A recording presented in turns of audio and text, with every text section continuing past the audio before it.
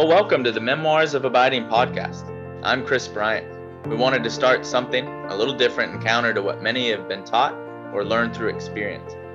Our topics will be practical and theological, focusing on what the early church saw.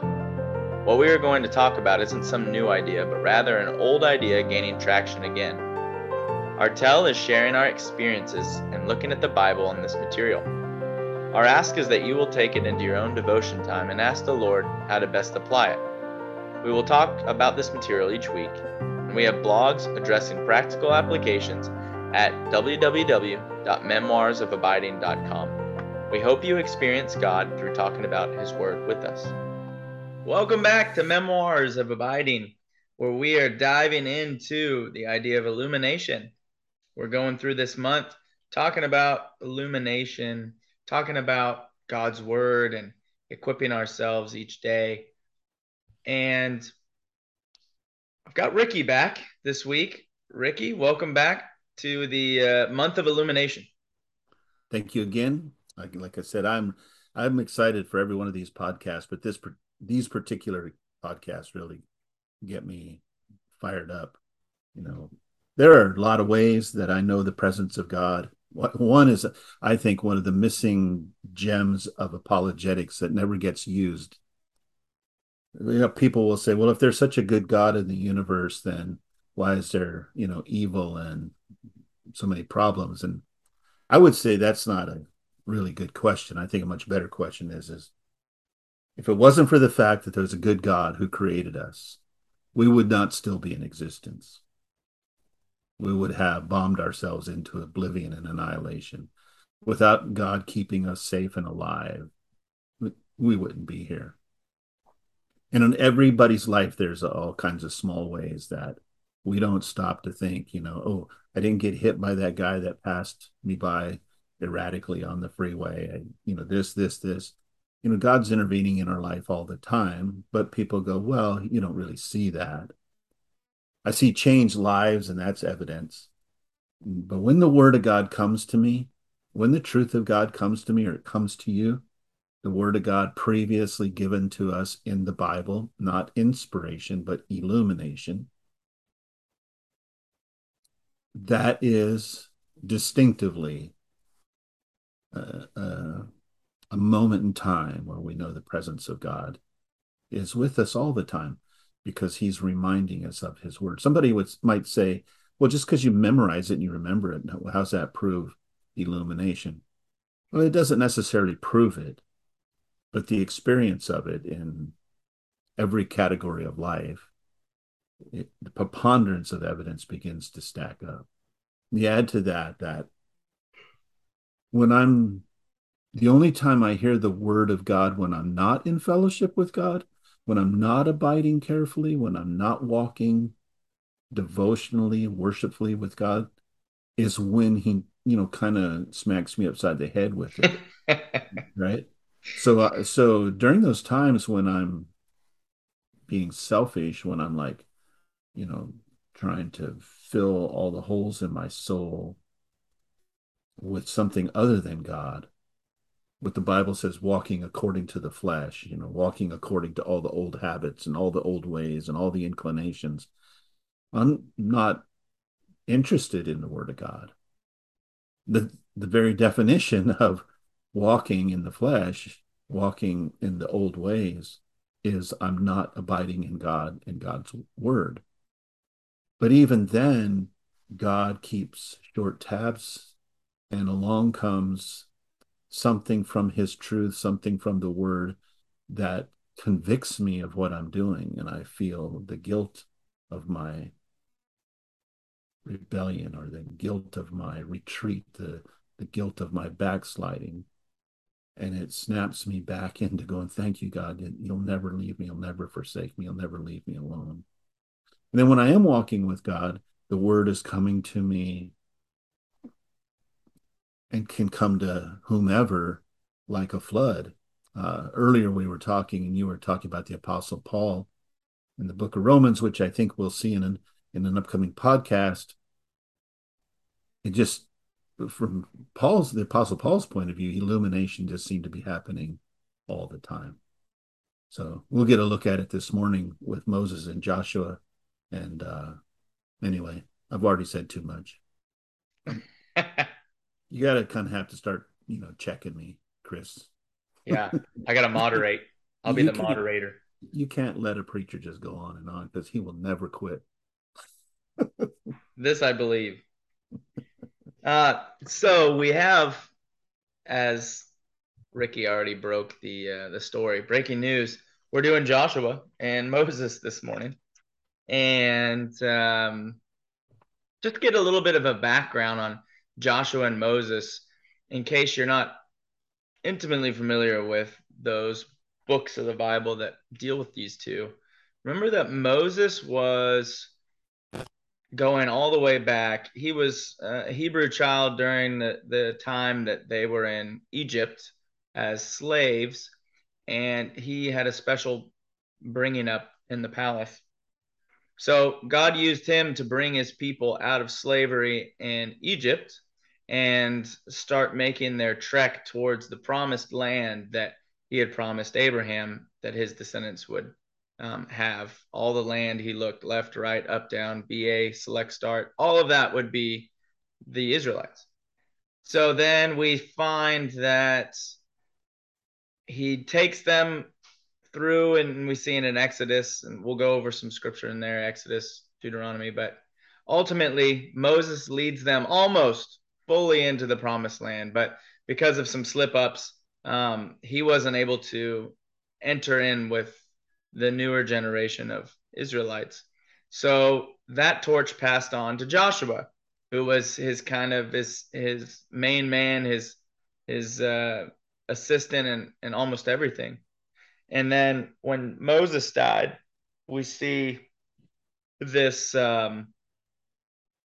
torch passing through the Lord's inspiration, through the Lord's words to Joshua to continue on his work that he had started with Moses and bringing him into that promised land. So we're going to be talking about illumination specifically in Joshua's life during this period, and how that led him to make the choice that he did as far as how to proceed within the promised land trek. So, Ricky, if we start there, I guess help take us through this idea of illumination as it relates to Joshua's life. Okay. So there's a great background on who those guys are. Uh, Let me show some of the specifics real quick. And and again, Joshua follows on the heels of Moses, quite literally. He followed him through those wilderness years, and then he's the next leader to lead the people of Israel. Uh, Moses writes the first five books of the Bible. The story of Joshua is the sixth book in the Bible. In our Protestant English not version, but formation and how we have the books together. But distinctively, Moses writes those first five books, and we get to chapter 1. We'll see God telling of Joshua. We'll see God telling Joshua to meditate on those truths that God gave to him that he wrote down. But at the end of Deuteronomy, chapter 34 is a short chapter about the death of Moses. Moses did not get to go into the promised land because of something he had done. Verse 5 of 34. So Moses, the servant of the Lord, died there in the land of Moab, as the Lord had said, and he buried him in the valley in the land of Moab, facing Beth Peor, and no one to this day knows where his grave is. Moses was 120 years old when he died. His eyes were not weak, his vitality had not left him. The Israelites wept for Moses in the plains of Moab 30 days, and the days of weeping and mourning for Moses came to an end. Joshua, son of Nun, was filled with the spirit of wisdom because Moses had laid his hands on him. So the Israelites obeyed him and did as the Lord had commanded Moses. No prophet has arisen again in Israel like Moses, whom the Lord knew face to face.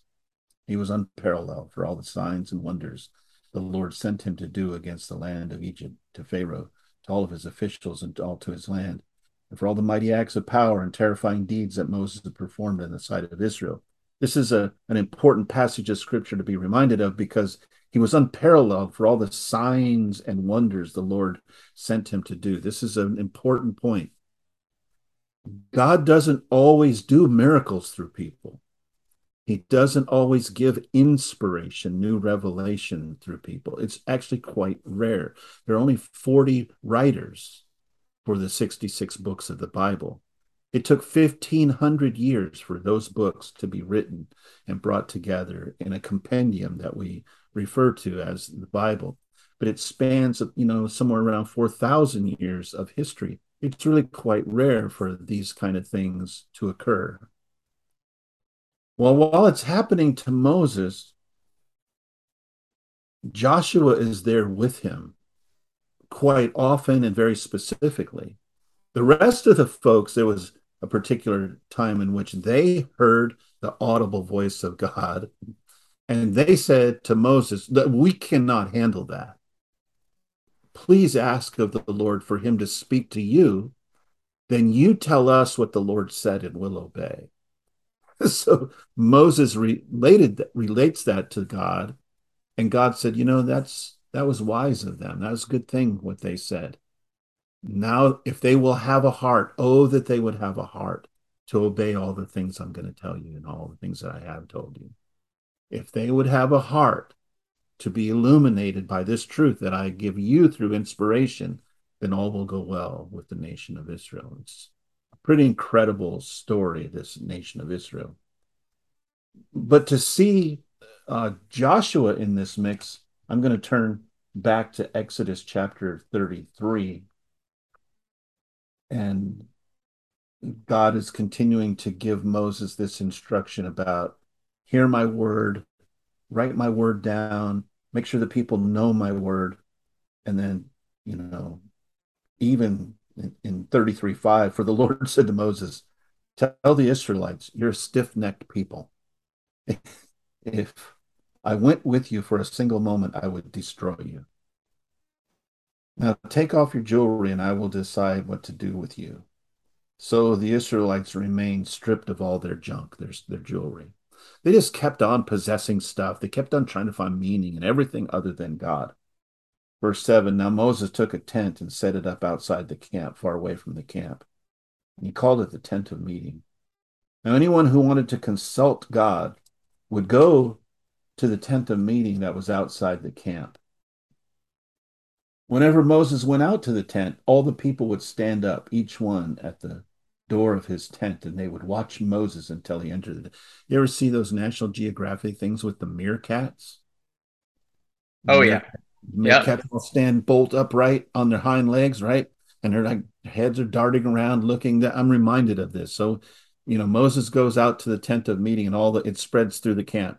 Moses is going to the tent of meeting. They all come outside and they just standing ramrod straight watching him, right? This was pretty heavy stuff that they were witnessing. Verse 9, when Moses entered the tent, the pillar of cloud would come down and remain at the entrance to the tent, and the Lord would speak with Moses. As all the people saw the pillar of cloud remaining at the entrance to the tent, they would stand up, then bow to worship, each one at the door of his own tent. And the Lord spoke with Moses face to face, just as a man speaks with his friend. This is the supernatural intervention of God, even in the audible and visual stimulation, the olfactory stimulation of the life of Moses. He spoke with Moses face to face, just as a man speaks with his friend. Then Moses would return to the camp, but his assistant, the young man Joshua, son of Nun, would not leave the inside of the tent. Joshua is there with Moses. Moses is meeting with God face to face, where elsewhere in Scripture, God says, you don't be looking at me face to face. You can't survive that.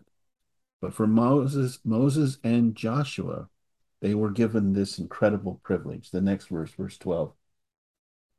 Moses said to the Lord, "Look, you've told me, lead this people, but you've not let me know whom you will send with me. You said, I know you by name, and you have also found favor in my sight. Now, if I have indeed found favor in your sight, Lord, please teach me your ways, and I will know you and find favor in your sight. Now consider that this nation is your people. Teach me your ways, and I will know you. Teach our people your ways, and they will know you. Give us your word, give us your truth, give us your commandment, your precepts, your statutes, and we will know your heart and your desire, and we will do what you ask of us." And then the Lord replied, "My presence will go with you, and I will give you rest." "If your presence does not go," Moses responded to him, "don't make us go up from here. How will it be known that I and your people have found favor in your sight unless you go with us? I and your people will be distinguished by this from all the other people on the face of the earth." And the Lord said, "I will do this very thing you've asked, for you have found favor in my sight, and I know you by name." I'm thinking, what is Joshua doing sitting behind Moses as Moses is having this audacious conversation with the Lord? I mean, a serious, audacious conversation. Um, Joshua's, is he like, "Hey, Moses, Moses, Moses, Moses, Moses, I don't think you're supposed to talk that way to God."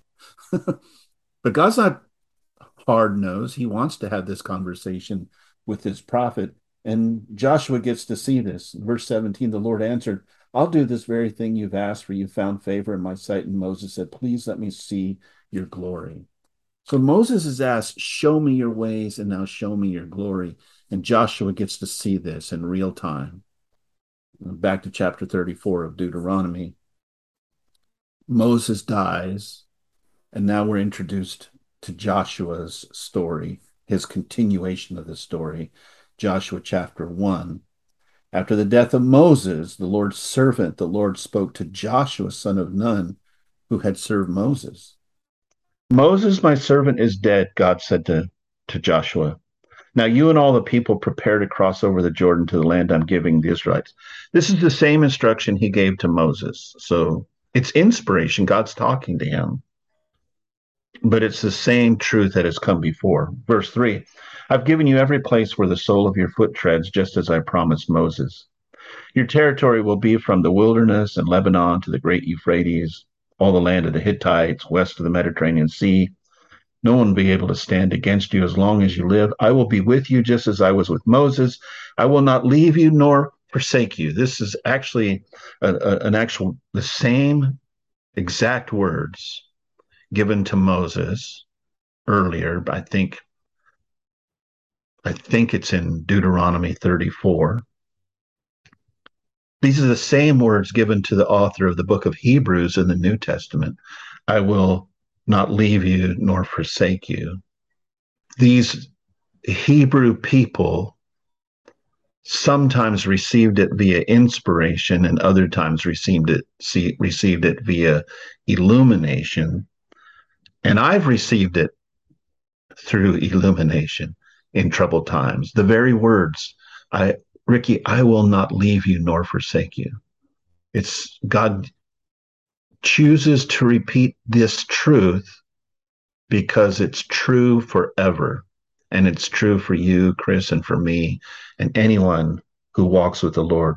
Verse 6, he goes on, God's continuing to speak to Joshua, "Be strong and courageous, for you will distribute the land I swore to their fathers." Verse 7, "Above all, be strong and very courageous to carefully observe the whole instruction my servant Moses commanded you. Do not turn from it to the right or the left, so that you will have success wherever you go. This book of instruction must not depart from your mouth. You are to recite it day and night, so that you may carefully observe everything written in it. For then you will prosper and succeed in whatever you do. Have I not commanded you, be strong and courageous? Do not be afraid or discouraged, for your Lord your God is with you wherever you go." So now God literally says to Joshua, Be strong and courageous. Be carefully observe the whole instruction my servant Moses gave to you. This book of instruction must not depart from your mouth. You are to recite it day and night so that you may carefully observe everything. Actually, in verse 8, this book of instruction must not depart from your mouth. You must meditate upon it day and night so that you may carefully observe everything written in it. Meditate on it, uh, to think about it, to ponder it, to consider it, to mull it over, to wonder about it, to bask in it, to revel in it, to store it away in our hearts, our minds, just as we talk about all the time. When Jesus said, "Abide in my word," this is what he means. Meditate upon it all the time. So now Joshua is literally told via inspiration by God himself, pour my word into you all the time, moment by moment, day by day. To what end? So that it will go well with you. You will do as Moses did. You will follow this truth. What truth? The previously given word of God. So in the middle of receiving inspiration, just as we saw last week in Jeremiah, he also receives illumination.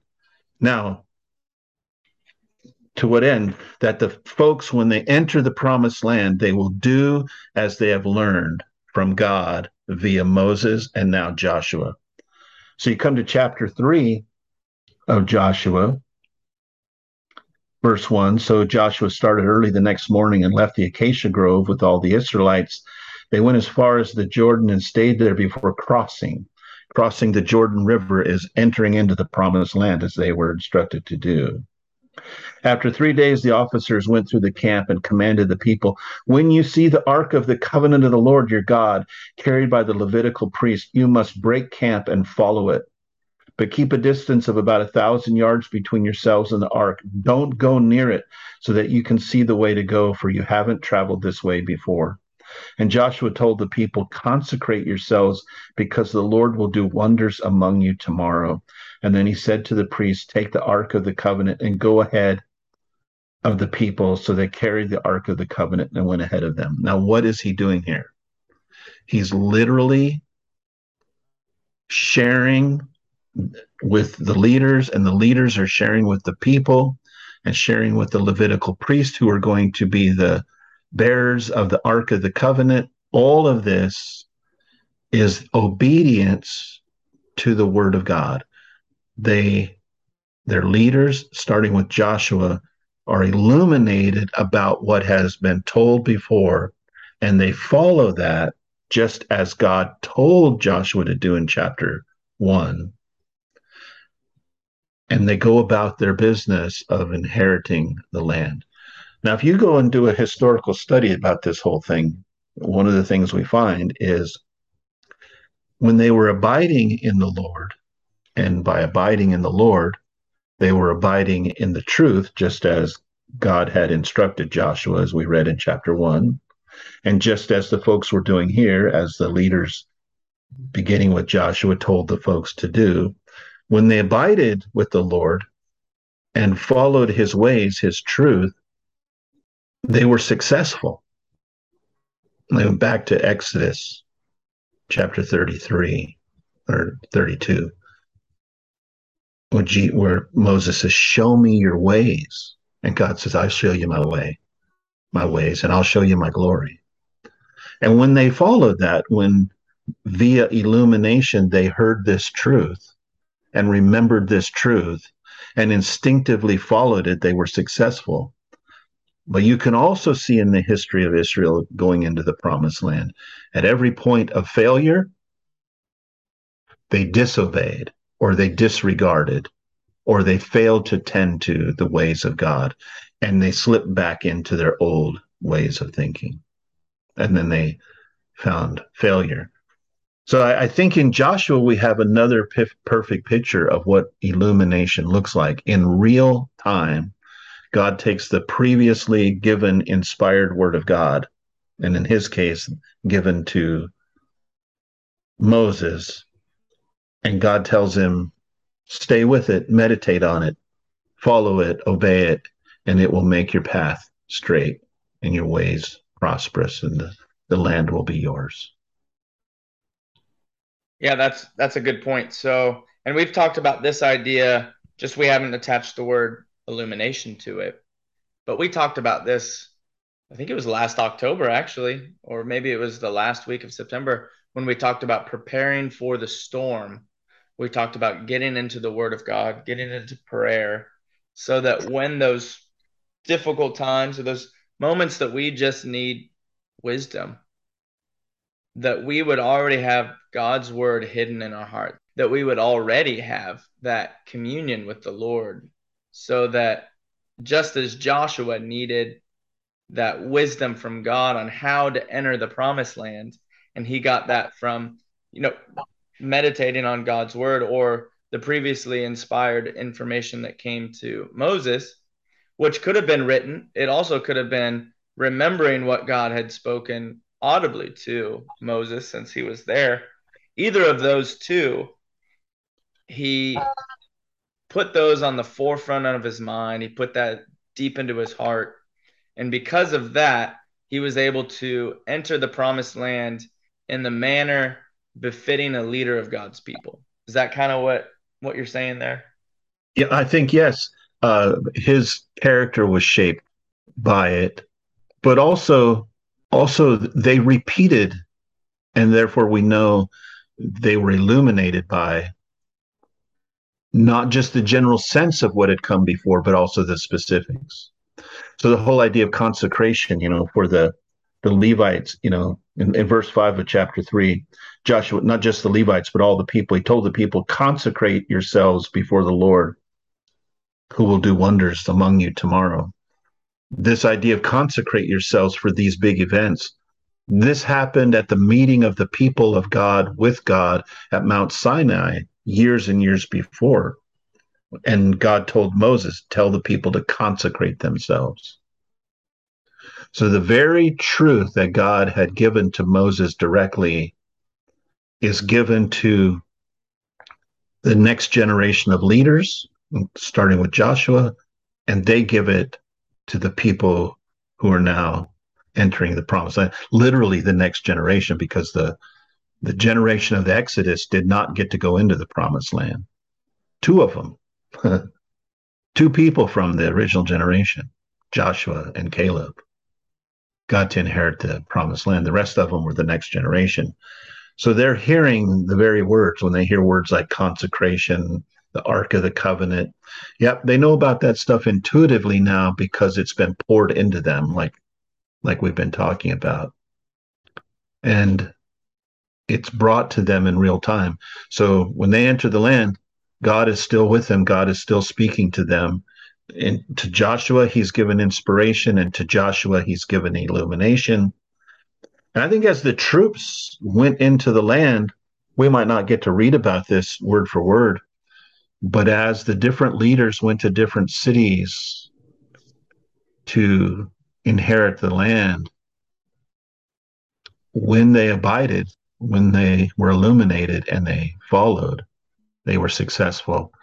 And when they didn't do that, they were not successful.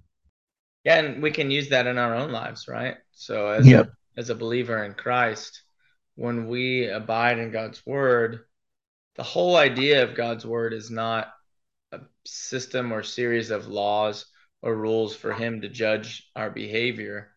It's literally set out so that we can have the most fruitful, abundant life in God while we're on this earth, but also into the follow on, right? Into eternal life. If we don't and we never accept Christ, then our follow on to this world is a life completely separated from any hope of God. Yeah. And whatever that looks like. But even for the believer in this world, if we put our faith and our hope in God's word, not just in an informative manner, but to the point that it transforms how we think, how we act, how we walk into these different situations or scenarios, this different move to a new place, or this different job that we go into, or this different relationship that we develop. All of these things, as we keep God's word in the forefront of our lives, daily committing ourselves to it, whether it's meditating on something we read yesterday, or whether it's reading a new chapter or a new series of verses, then while we pour that stuff away in our hearts, we can utilize that through the Holy Spirit in order for us to live an abundant life in that day. And then in the follow on day, and the follow on, and continue on in that one. Yeah. So it's a friend of mine, the director of Ecola Bible College. He said to me one time, he said, the Bible is like the most hyperlinked book in the world, isn't it? And yeah, it is.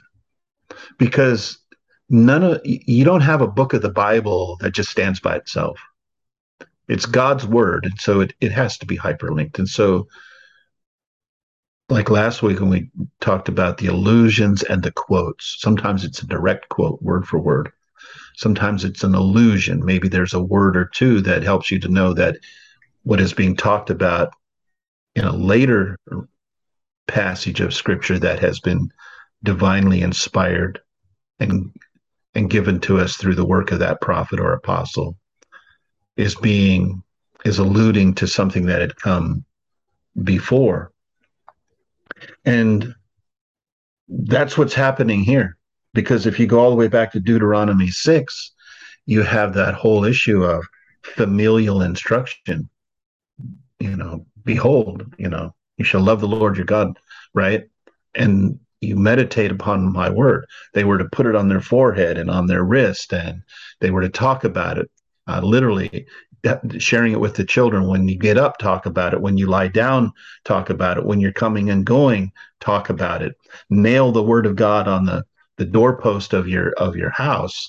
The word of God was to be continually framed in their mind, just as in Joshua chapter 1, when God says, this book of instruction must not depart from your mouth, you are to recite it day and night so that you may carefully observe everything written in it. The word recite, and is one of those words, when it translates into English, there are more than one word that could be used there, and scholars really prayerfully grapple with which particular word works the best. And one translation says you should recite it, right? Day and night, recite it. Another one will use the word meditate. Meditate on it day and night. Recite it day and night. Meditate on it day and night. Not a lot of difference, some nuanced differences, but the idea is keep it before you all the time. If we go to maybe the quintessential passage in the Bible on this whole issue, it's Psalm 119, where the whole psalm, the largest chapter in the Bible, deals with this very thing. And verse 9 of Psalm 119 begins by saying, how can a young man keep his way pure? By keeping your word. And he's talking to the Lord, by keeping your truth. So I have sought you with all my heart. Don't let me wander from your commands. Well, command and word are hyperlinks. It's synonymous. A command might be nuanced in a way differently than word, but it's still God's truth, right? I have treasured your word. Now we have that word again in my heart, so that I may not sin against you. Lord, you may be praised. Teach me your statutes. Now here's another word referring to the inspired word of God. Poured away in our hearts. And like verse 11, I've treasured your word in my heart, or I've set it apart in my heart. I've laid it up in my heart of hearts. To Joshua, years and years and years and years and years before the psalm, now meditate on it, recite it day and night so that you may carefully observe everything written in it. This is the methodology by which God demonstrated his presence for them. As you meditate on my word, I will filter it back to you. I will give it back to you in real time. Yeah. And on it goes. It's a very hyperlinked book. The whole book is that way. You can't miss all the allusions and all the references. Yeah. So in some ways, we get both, and we get the inspiration to Joshua. But when he says things like, I'll never leave you nor forsake you, that's also a direct quote from what God said to Moses, and also which was given again to the writer of Hebrews and elsewhere in Scripture. Yeah, that's good. So continuing on, we'll address Paul, and I think the last one we'll address is Jesus, and all of these in illumination. So yeah, I hope everyone keeps with us. And then I think it's a good stopping point. So let's pray, and then we can continue on. Lord Jesus, thank you. Thank you that you don't just speak once and let it be done, but you continue. You work in our lives, just like you did in Joshua's life, just like you did in Moses's life. Lord, that you continue to speak your truth to us, and we have all of your words written that you want us to have, that really show us your character and your goodness. And it's profitable for teaching and preaching, rebuking, exhortation. It's profitable in so many different ways, Lord, that it lights our paths and helps us to know, just like Joshua needed to know, how to proceed even after we wake up.